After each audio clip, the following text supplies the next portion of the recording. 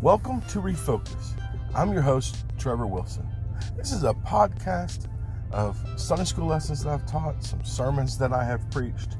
I have various guests at different times. Basically, the whole idea is to just kind of refocus back on the Word of God, going back to those Bible stories, studying the Scriptures. Let's just kind of get out of ourselves, out of our own thinking, and go back to the Word of God and see what He has to say. I love those old Sunday school lessons when we were kids. We seem to have gotten away from some of those, just the bare bones bottom of what the Word of God, the meat and potatoes, if you will. So I hope you enjoy it and pass it along and share. Now, let's get to the lesson.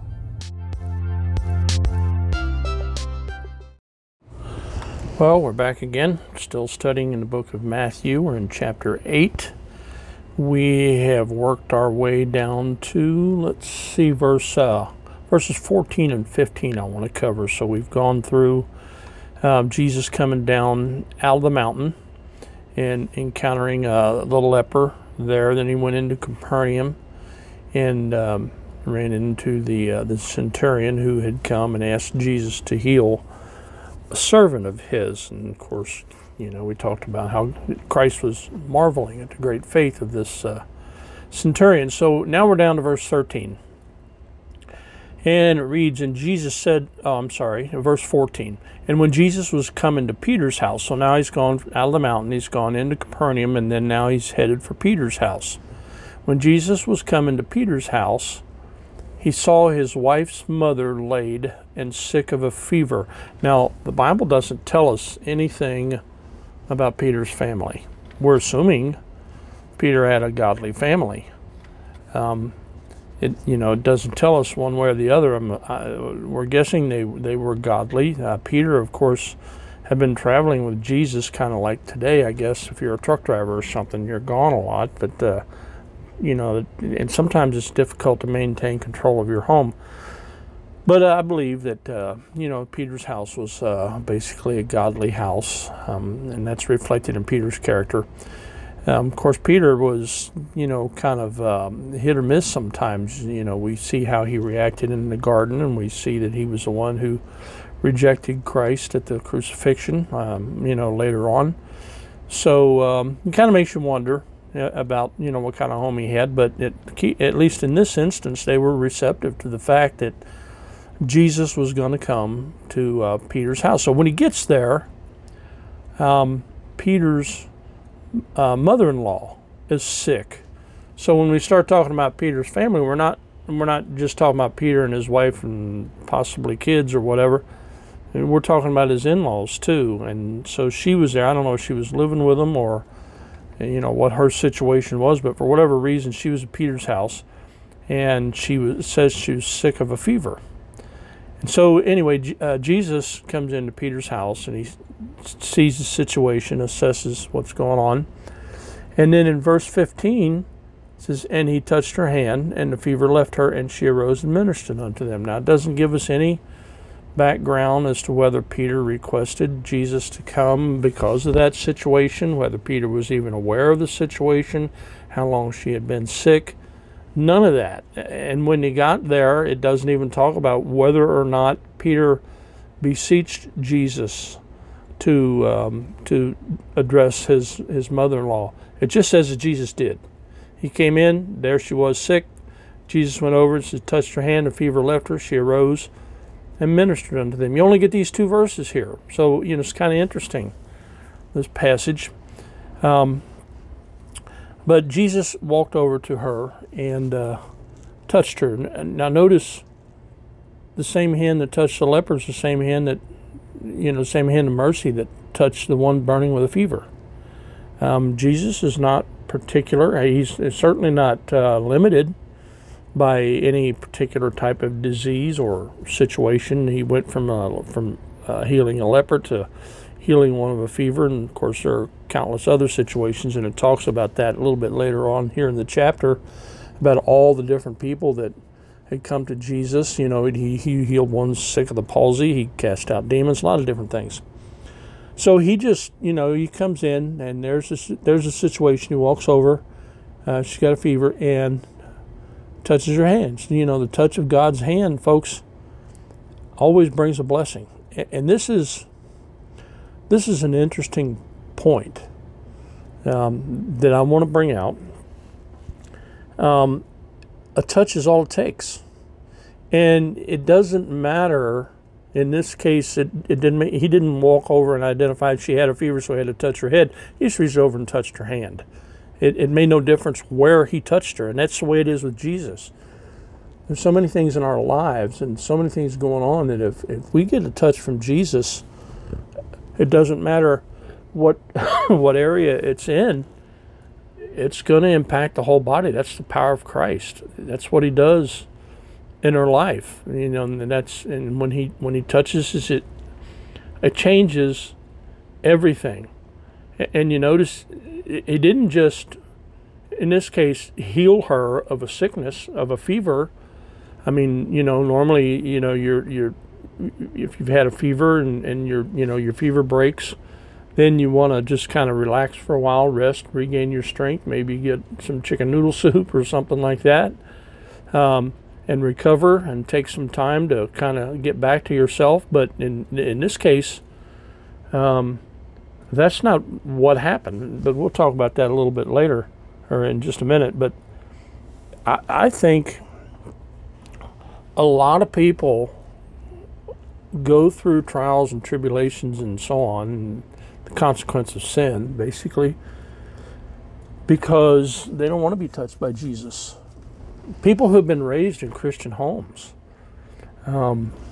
they know. You know, they know. Of course, they'll reject Christ, and they'll, you know, many times deny him and try to refute claims about him and that sort of thing. But the fact is, they know. And in the 2,000 years since, you know, roughly since Jesus walked this earth, look at the impact that he still has today. Can you name anybody else or think of anybody else that has had that kind of impact on mankind? Only Jesus Christ fits that situation, fits that scenario. So, folks, you know, when the Bible tells us that people are made aware of Christ, they're made aware of him in a lot of ways that we don't even, you know, we can't even think of. We can't even imagine. So people know what Jesus does. People know who Jesus is. People know what kind of power he has, and they know what a touch does in their lives. It makes a difference. It changes everything about them. I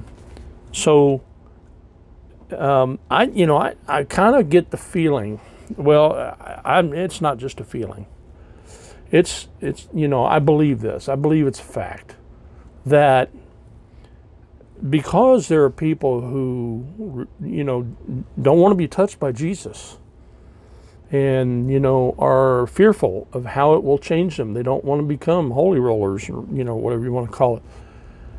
I really believe that he allows sicknesses and hardships and turmoil and devastation and, you know, all the terrible things that, or at least things that we deem as being terrible, he allows them to happen to us just to get us to a point where we will allow him to touch them. You know, it doesn't say much about Peter's mother-in-law here and what kind of person she was. But, you know, when you're laid up in the bed and you can't function, and somebody comes along that you know has the power to heal you, you're going to let them do it.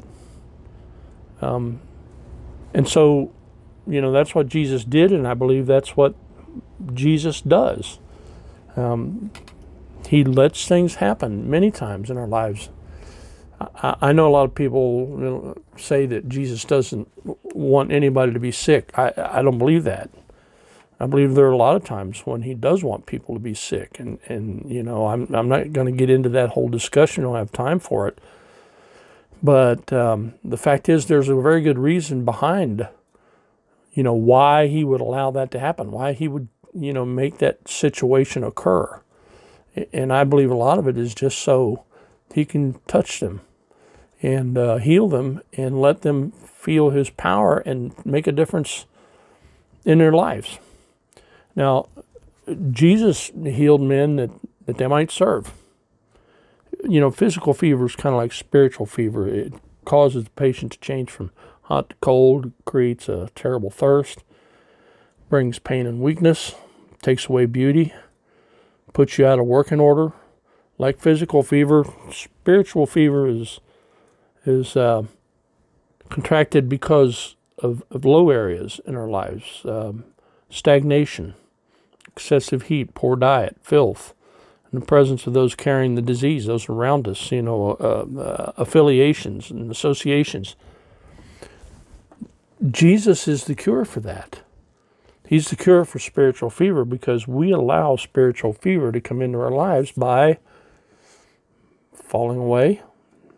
I don't understand how people can miss church as often as they do just because they got a sniffle or something like that.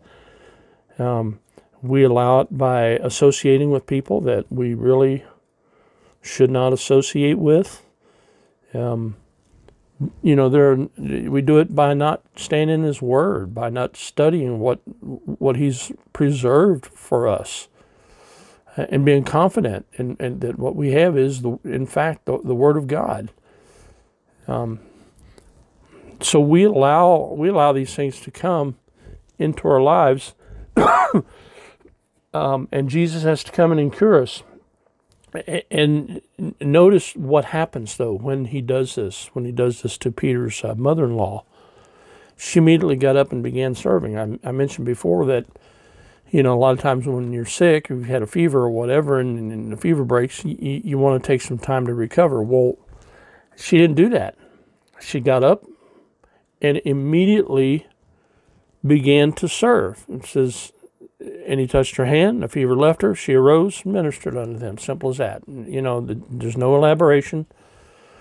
It just says he healed her, and it doesn't say he told her to get up and start serving. She just got up and started doing it because that's what she wanted to do. She wanted to serve the Savior. I think, quite honestly, we're pretty wimpy today. We've got it so good here in America that we don't know what it's like to be spiritually sick. I think we are, by and large, in this nation compared to what we used to be, but we don't know it. We don't realize it. Because it comes on you slow, and Satan is a subtle serpent. He sneaks up on you and makes things happen that you don't realize, that they're actually happening. And we're so spiritually deadened. And oftentimes, I believe, by things that we believe are spiritual. Satan comes as an angel of light. It's one of his three main features. And he the roaring lion, angel of light, and subtle serpent. So he will come to us in a form that appears to be, I guess, religious. I don't really like that term, but, for lack of a better, he will appear to us in a religious form. And because it appears to be religious, we'll accept it if it has Christian terminology, or if it has some sort of a Christian feel to it. Satan is willing to play the numbers game. He'll sacrifice 2 to win 20. He has no problem doing that sort of thing because he's out to win any way he can. And so he will appear to us in ways that will cause us to accept what he's doing, but his purpose and the ultimate consequence of the things that he brings into our lives are that we develop spiritual fever, and we become no good to the cause of Christ. We're laid up in the bed with a spiritual fever, and we can't do anything. We can't serve. We can't fulfill our purpose. We can't please God. We can't exercise our faith. There's so many things that this spiritual fever does. But all it takes, folks, is a simple touch from Jesus. And it doesn't matter where or when or how or whatever we're doing. What we're looking for is for Jesus to come into our lives in some area and see his power, see the glory of God work in our lives, and allow that fever to leave us. And we need to have that mindset that when I get down and when I get away from God, that number one, I want to seek the touch of Jesus anew. And number two, I want to get back on the battlefield just as quickly as I can, just like a soldier in the army. You know, he wants to get back out there and renew the fight.